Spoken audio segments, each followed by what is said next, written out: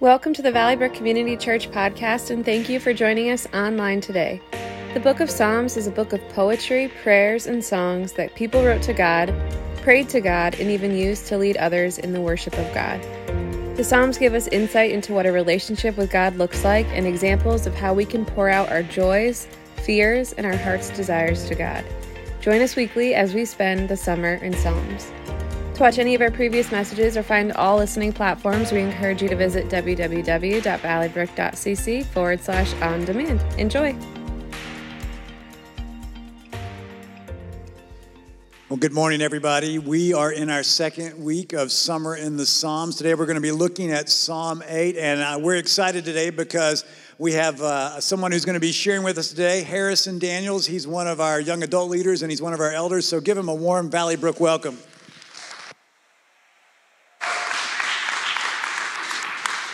Good morning. It's so good to see you all, those of you who are in the building and those of you who are online. Glad you're joining us as well. As Pastor Clark said, we are in the second week of Summer in the Psalms, which I just love the ring to that. It's a nice alliteration. But I'm so excited for us as a church to be going through the Psalms together. Our young adult group actually just did a full read-through of the Psalms starting in February, and we just ended a couple weeks ago. And it was just such a blessing to us to be able to read and engage in these words that were written for us to be so real with God and to understand Him better and ourselves, who we are relative to Him better as well. So I'm excited.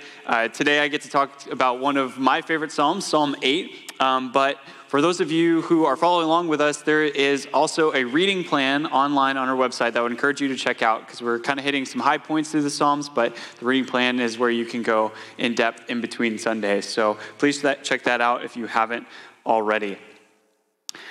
For those of you who don't know, my wife Casey and I moved up here from Atlanta, Georgia 5 years ago, and that's where we grew up. And when I was a kid down there, I was in the Boy Scouts, and one of my favorite trips was one that we took my 8th grade year, and it was a deep sea fishing trip off the coast of Florida. And so about 16 of us teenage boys piled in some cars, and we drove down to Florida. We stayed at a military base and got up early the next morning and headed to the docks. And we got there, we were so excited. There were these big burly fishermen who were loading up the boat. And so while they were doing that, we ran up to the front of the boat and we took turns taking those Titanic pictures, I'm king of the world. And back then, that was a little bit before smartphone cameras, right? So we had to bring those little plastic disposable cameras. I don't know if any of you remember those, but you hold it up, you look through the little plastic window, you take your picture, and then you have to wind and you go, and then you take your next one, and then you hope that the pictures come out good because you're not going to see them until you get them developed at Walmart like a month later. But we were doing that, and it wasn't long before we set sail, and we were heading off to catch what we were hoping was the biggest fish of our entire lives. And then something happened. So the Boy Scout motto is be prepared, and so we all expected seasickness to come upon us, and so we prepared for that by taking motion sickness medicine earlier that day. What I didn't know was that there's a difference between the normal brand of seasickness medicine and the non-drowsy version. And so I took the normal version, everybody else took the non-drowsy version, and it wasn't long before I was out like a light in the cabin of the boat, whereas everybody else is fishing. So I woke up, and all the guys were like, oh, you look so funny, you're laying there on the boat with your mouth hanging open, and I was like, oh man, now I'm embarrassed. And so, I was like, oh. But then they had been fishing all morning, and so they all got tired at the same time, and they all crammed into this tiny little cabin. They fell asleep, and they were laying all over each other with their mouths hanging open, and so I knew that was my moment for retribution. So I winded up my camera, I took some pictures, and I embarrassed them a month later when we were able to compare photos. But one of the most striking memories I have from that trip was when things were calm on the boat, and I was there, and things were just peaceful. I remember looking out at the ocean and just seeing it every direction, just ocean, and then knowing that there are unfathomable depths beneath me and the blue sky stretching above me. And I realized this was the first time I had never seen land in my young life, and in a moment, I was just intimidated. There's just so much grandeur, and all of the things that were happening on the boat, what my friends thought about me, whether I was going to catch a fish or not, it all just kind of faded away, and I just felt small and insignificant. And today we're looking at Psalm 8, and I think that we get the same experience when we read this psalm as I had when I looked out onto that ocean. I believe David the writer of the psalm wrote this to draw our attention from the little fishing boats that are our lives and out into understanding who God is and who we are relative to him. Specifically, we'll see that this psalm is themed around the kingship of God, or his majesty, through his mighty works of creation and redemption. We got a great overview of the psalm in our opening video, but let's unpack it together. We start reading, "For the director of music, according to Gittith, a psalm of David." Now, I love it when a psalmist adds a superscript like this because it can be helpful in understanding the context in which it was written. In this one, we are told that it's according to Gittith. I didn't know what a Gittith was, so I looked it up and found out that it could be a type of harp, but also could mean wine press. So some scholars think that this indicated it's a vintage tune, which I think is kind of cool because it feels like we're reading something from King David's greatest hits album. So already we know this is a special psalm. Let's read verse 1. "Lord, our Lord, how majestic is your name in all the earth.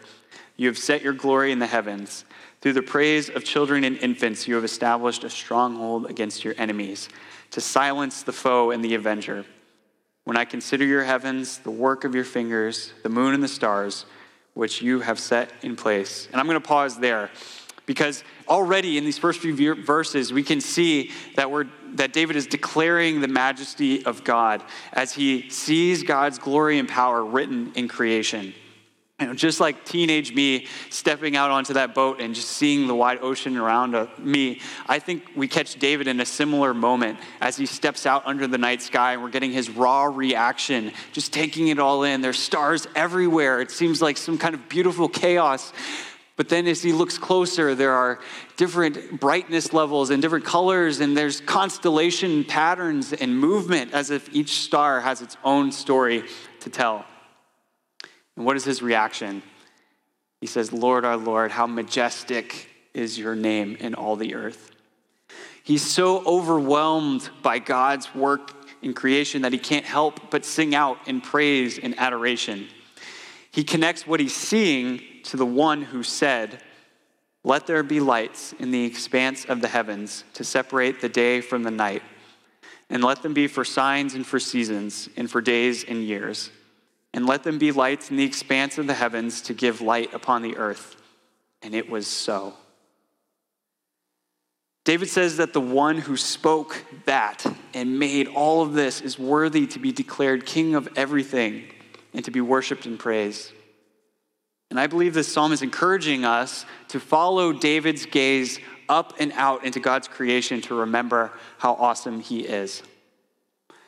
There are many reasons why I love our Valley Brook campus. It's beautiful. But one of my favorite experiences here on our campus is when I'm here at a night event and I step outside, I can see so many stars in the sky. And it's an unusual experience for me because closer to the center of town and the cities that we frequent, there's so much light pollution that we can't normally see this many stars as I can here at night. And I think similar to the way that light pollution prevents us from seeing the stars, I think there's a type of attention pollution that can prevent us from seeing God in our day-to-day lives. And there's a book that I've read recently called Competing Spectacles by Tony Reinke, and I found it to be such an important read for our modern times because it talks about how this attention pollution affects us. Because, every day we wake up and we're immediately constantly bombarded by busyness, responsibilities, breaking news, advertisements for the next best thing, relationship drama, whatever other notifications and little dings that ping us from our little computer screens that we all carry. But here's what Reinke writes about this type of attention pollution. He says, "Smartphones make it possible for the attention economy to target our little attention gaps as we transition between tasks and duties. Our attention may be slightly elastic enough to fill up every empty gap of silence in our days, but in the end, it's still a zero-sum game. We have limited amounts of time to focus in a given day, and now every second of our attention can be targeted and commoditized. The human heart bends towards what the eye sees. Today's image makers fling into the world digital spectacles of wealth, power, sex, and popularity. Those images get inside us, shape us, and form our lives in ways that compete with God's design for our focus and worship. I think too often we let the perspective of the world around us shrink as we tend to look downward and inward. I believe God injected his majesty into creation around us to draw our attention back to him and his glory. The prophet Isaiah echoes the words of David when he implores Israel to look up, saying, "Look up to the heavens. Who created all the stars?" He brings them out like an army, one after another, calling each by its name. Because of his great power and incomparable strength, not a single one is missing. Have you never heard? Have you never understood? The Lord is the everlasting God, the creator of all the earth. He never grows weak or weary. No one can measure the depths of his understanding. So my question for all of us is, when's the last time that you took a step into creation, put away all the distractions, and let yourself be drawn to the majesty of God? We should all take that time to look up and out, to take a hike or go watch a sunset or go stargazing. When I was in college, I studied physics and astronomy, and I found that the more I learned about the way that God designed and built the universe, the more amazed I was of his power and creativity. There's so many minute details that had to fall perfectly in place just for our physical reality to work. At the time in history that David wrote this psalm, all he had to see the stars with was his naked eye. But today, with telescopes, we can look even further and look in more detail at the starry host above. So I was on NASA's website a few weeks ago, and I saw that they had posted this recent image from the Hubble Space Telescope. Amazing, right? Here's what NASA said along with the image.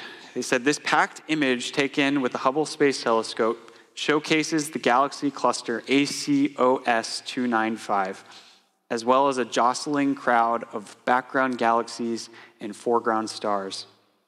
Galaxies of all shapes and sizes populate this image, ranging from stately spirals to fuzzy ellipticals. This galactic menagerie boasts a range of orientations and sizes, with spiral galaxies such as the one at the center of this image appearing almost face-on, and some edge-on spiral galaxies visible only as thin slivers of light." How majestic is the King who made that? And it's mind-boggling to me to think that we're looking at galaxies here. Like, we live in the Milky Way galaxy with its own millions and millions of stars, but each one of those has millions and millions of stars with millions and millions of solar systems just like ours. And it's amazing. And I was interested to see how people reacted to this image online. And one person commented this: "This is breathtaking and doesn't even seem possible." And another said this: "I get chills looking at images like these. How insignificant are we?" I found this last comment to be interesting.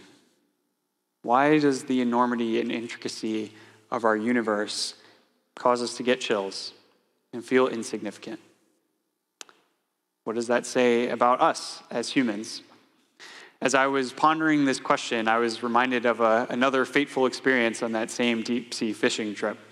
After a good day of fishing, it was time for us to pack it up and go home. And it was about a 6-hour drive to Atlanta. So as you can imagine, we had to take some stops along the way. And so the first time we stopped at a gas station, it was a normal gas station stop. And while the adults were filling up the cars, we used the restroom and got some snacks. But what was probably not normal was our choice of snacks. seen by our parents. We had some camp cash, and we bought tons of candy and some energy drinks and got back in the car. And so I think you can imagine how the ride evolved from there. So, we're driving along, we're eating all this candy, chugging these energy drinks, and soon we are just off the wall hyper. Like, I'm sure if there's a car driving next to us, they looked over and saw this SUV like shaking violently side to side just because there's so much pent up energy in there. And so the adults wisely decided to take an early dinner. We stopped at a rest station somewhere in Alabama. And so the doors of the car open, we just explode out, and we're just like running all over this field, throwing a football around, having a good time.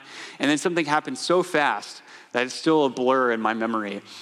But a bigger kid came running up to me, and he tripped right as he got to me, and we both went down, him on top of me, and I landed with my arm like this, and crack, my shoulder broke.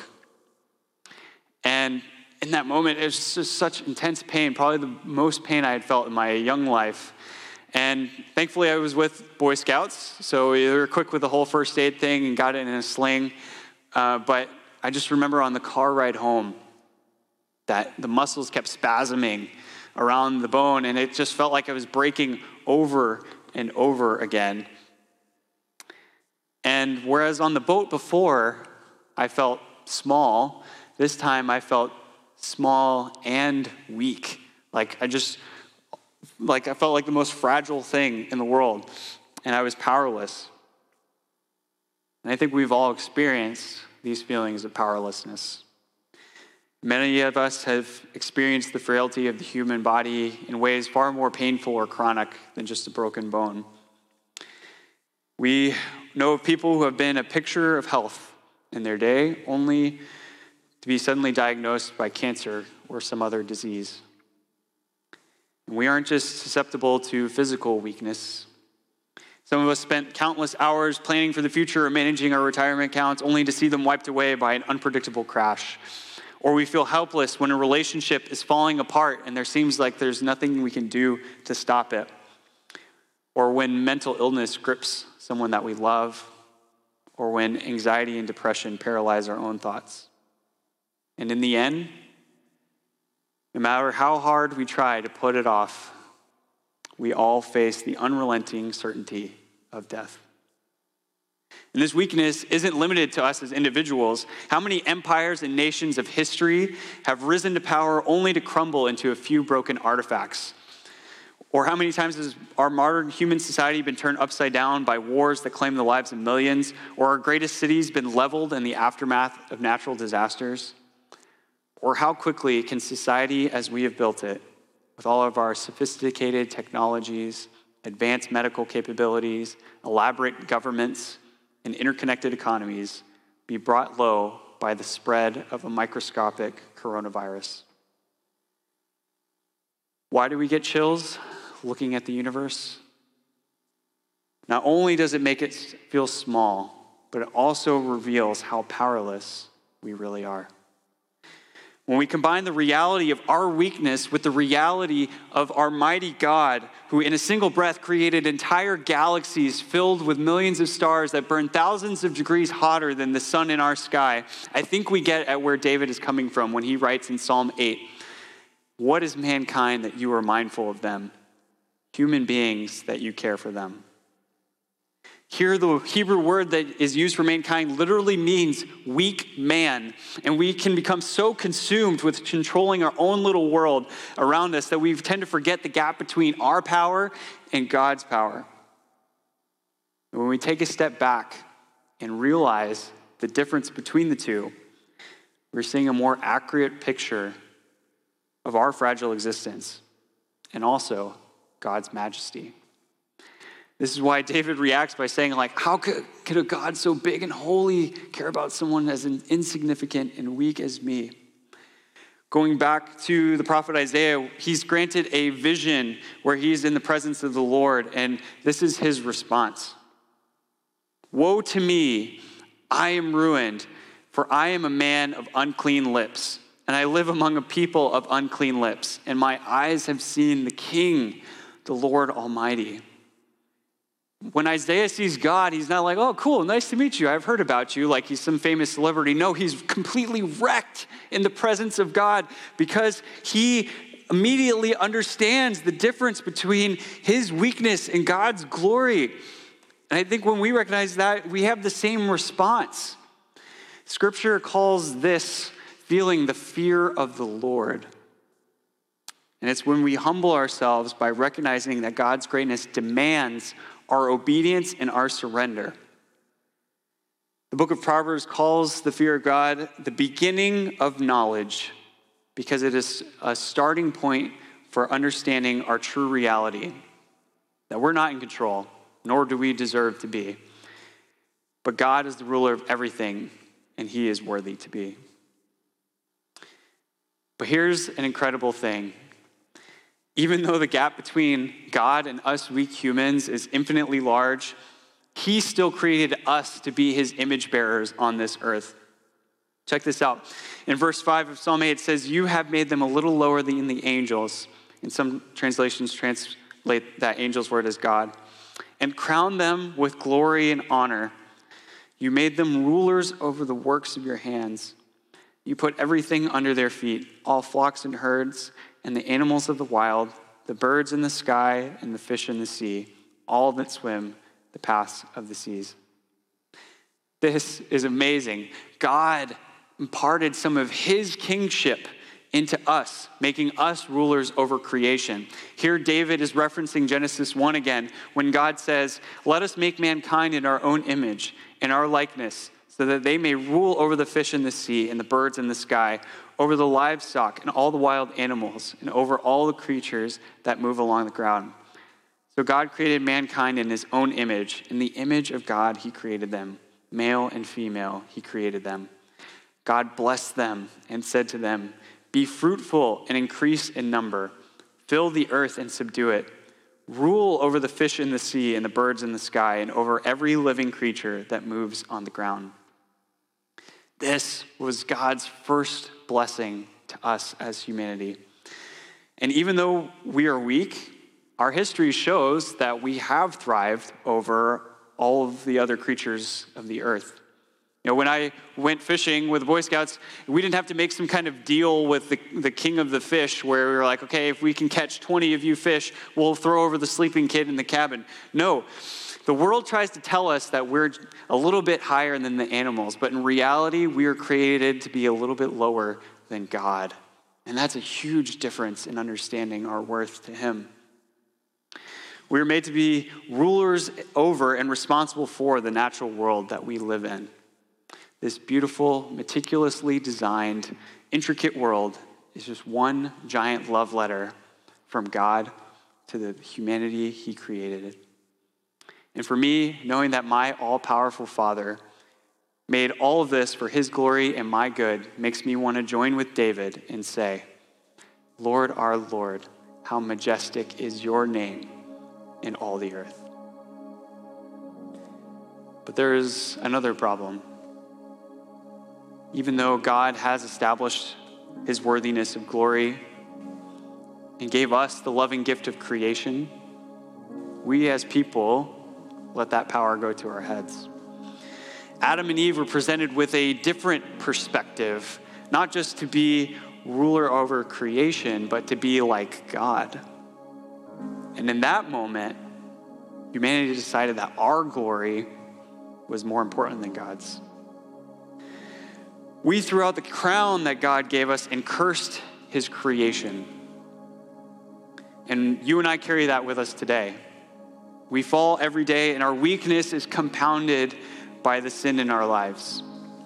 The perspective of Psalm 8 slips through our grasp as we tend to look down and in instead of up and out. But there's an incredible undercurrent to Psalm 8 that adds one more dimension to the majesty of God. Humanity may have failed, but there was one man who redeemed what we had lost. Jesus, through whom all creation was made, was born into the fragile frame of a human being in a world fallen in sin. He assumed our weakness so that he could live the perfect life that we could not and die the only death that could atone for my sins and your sins. The writer of Hebrews talks about Jesus and quotes Psalm 8 directly. They write, "It is not to angels that he has subjected the world to come, about which we are speaking. But there is a place where someone has testified, 'What is mankind that you are mindful of them? A son of man that you care for him? You have made them a little lower than the angels. You crown them with glory and honor and put everything under their feet.'" Sound familiar? In putting everything under them, God left nothing that is not subject to them. Yet at present, we do not see everything subject to them. But we do see Jesus, who is made a little lower than the angels for a little while, now crowned with glory and honor because he suffered death, so that by the grace of God, he might taste death for everyone. In bringing many sons and daughters to glory, it was fitting that God, for whom and through whom everything exists, should make the pioneer of their salvation perfect through what he suffered. Both the one who makes people holy and those who are made holy are of the same family. So Jesus is not ashamed to call them brothers and sisters. Because of what Jesus did on the cross, he is made king over everything and is rightfully crowned with glory and honor. And because he did it for us, we can be called children of God through him and share in his holiness. And what does that mean for us? Let's finish this passage in Hebrews. It says, "Since the children have flesh and blood, he too shared in their humanity, so that by his death he might break the power of him who holds the power of death, that is the devil, and free those who all their lives were held in slavery by their fear of death. For surely it is not angels he helps, but Abraham's descendants. For this reason, he had to be made like them, fully human in every way, in order that he might become a merciful and faithful high priest in service to God, and that he might make atonement for the sins of the people." This is amazing. We've talked about how God's power and glory in our weakness makes him worthy of our praise. But now that Jesus, for those of us who have put our faith in him, we get to become what Jesus is, a beloved child of the Almighty God, the creator of everything, and saved from humanity's bondage to sin and death. We glazed over verse 2 of Psalm 8 before, but I want us to go back to it real quick and see the incredible prophecy that it contains. It says, "Through the praise of children and infants, you have established a stronghold against your enemies to silence the foe and the avenger." That's you and me. What in this universe is more beautiful than a dazzling star in the sky or the most beautiful sunset or a stunning view of the ocean? I believe it is the transformation of a human heart from death to life through the power of Jesus' work on the cross. Of someone being a slave to the power of sin and death to an adopted son or daughter to the Almighty God. God takes the weak and displays his glory through us and his grace for us who put our faith in Jesus. And as brothers and sisters of Jesus, not only are we in his family, we are also restored to God's original design for us as heirs over creation. In Romans, we read this. It says, "Now if we are children, then we are heirs, heirs of God and co-heirs with Christ. If indeed we share in his sufferings, in order that we may also share in his glory." Though very memorable, my deep sea fishing trip was not the most important thing that happened to me that year. That was the year that this teenage boy with a broken shoulder and a dead heart decided to put his faith in Jesus. And in that moment, my eternity was changed forever. I was no longer following my own path, but God's path. I didn't have to rely on my own weakness, but God's strength. And yes, I still stumble and I still fall every day, but I know that God has given me his Spirit and is making me more and more like Jesus every day. And for those of you who have also accepted Jesus, you know this. You have your own unique and beautiful story where God's grace has come into your life and changed you forever. And it's so important for each of us not only to look up and out at God's creation and praise him for his glory, but also to share our stories. Just like the stars in the sky, I believe that God gave you your story to be a conduit for people to see him, to see his majesty, to see Jesus. And we should share that with the world around us who needs it.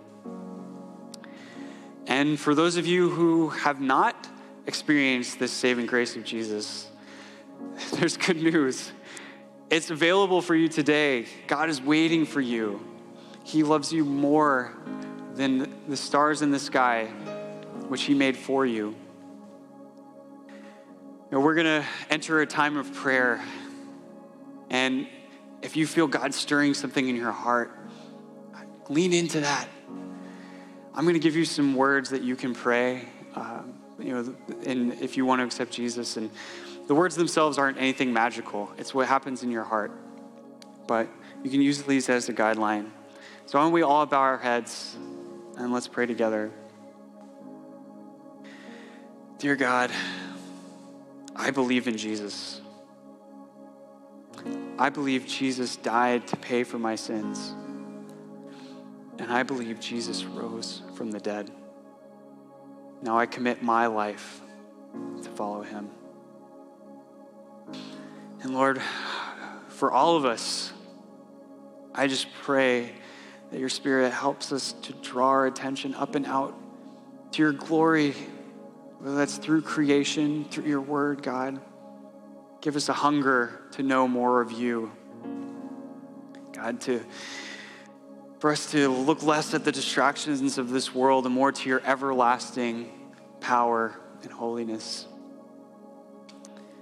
Jesus, thank you for living the life that we could not, for taking on our weakness and being the one who redeems us, brings us back into the family of God, even when we didn't deserve it.